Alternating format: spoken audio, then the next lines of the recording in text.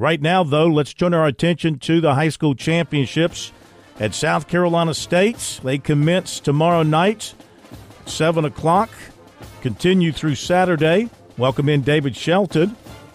High school sports report, Charleston Post and Courier. His close friends call him Bib for best in business. What do your enemies call you? I don't think I can say that on the radio. You don't have any enemies. I don't know anybody that doesn't love David Shelton. I mean, I wouldn't call them enemies, but I have people who tend to disagree with my opinions at times. But that's okay. That's, I don't take it personal unless they make it personal. No. But no, it doesn't happen much. I understand. You can't take it personally. All right, so let's talk about the 1A game next on our agenda for the championship schedule. And we've got Christchurch. We've got Johnsonville. How do you see this one playing out? Well, it's a rematch of last year's game. And famously after the game, Johnsonville coach Ken Cribb said, we're the public school state champions of Class A because they lost to Christchurch, the private school. And now they got the same thing. He's not making a big stink out of it this year. It's let's play the game and blah, blah, blah. But, I think it's two really good teams. I mean, what Johnsonville has done in the playoffs, they beat a really good Lamar team, really kind of shut them down 1-2.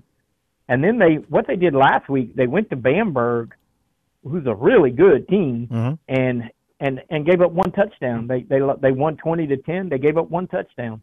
And, that tells me that their defense, now Bamberg is a little easier to defend because they're more of a run-heavy team. Christchurch is really balanced. They've got a really good running back, Deshaun Reeder, who I think is committed to Boston College still.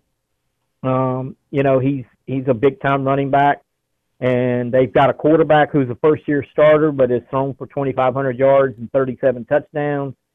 And they got a little receiver, Phil, named Jackson Rep. And he's a junior, and he's like 5'8", 160 pounds. But this dude has 57 catches on the year, 26 for touchdowns.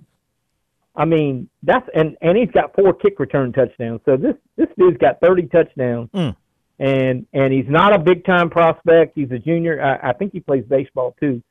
But I mean, that's a lot of touchdown catches on that. I mean, almost 50% of his catches are touchdowns. So I think Johnsonville's defense will have to, they've got a challenge. Where they can help themselves is if they can have success running the football. They have a really good quarterback in Malik Shippey, who is a 4-year starter and is a really dynamic player, can throw, run. They like to run the football, but they can throw it. Big receiver Travis Wilson, running back Neil Martin, who's also a linebacker. Their defense is physical, very fast, but they'll be challenged. I mean, it's a lot like the game last year where Johnsonville had some weapons and they had success, but they couldn't stop Christchurch, and it ended up kind of being like a 3-touchdown game. But if Johnsonville's defense can slow them down, I think they got a chance. But it's going to be a very difficult challenge. Christchurch's offense has been really, really good. They score a lot of points. Okay, and so we've come to that point where people just want to know, what does Shelton say about the 1A championship? Shelton says, well, if anybody in Johnsonville is listening to this, those will be the people that, we just had that conversation about people don't like me. Well, they ain't going to like me tonight. But you force me to pick a winner. I mean, you pay me major dollars to do these picks.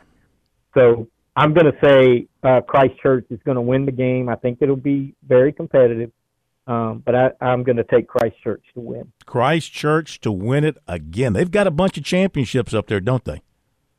Yeah, they. Remember before Quinn Hatfield took over, Don Frost was there, and they won like 50 games in a row at Class A, and then they went to Double A in realignment and did not win state championships. Now they're back in 1A, and with the multiplier, they're probably going to go all the way to 3A. Ooh.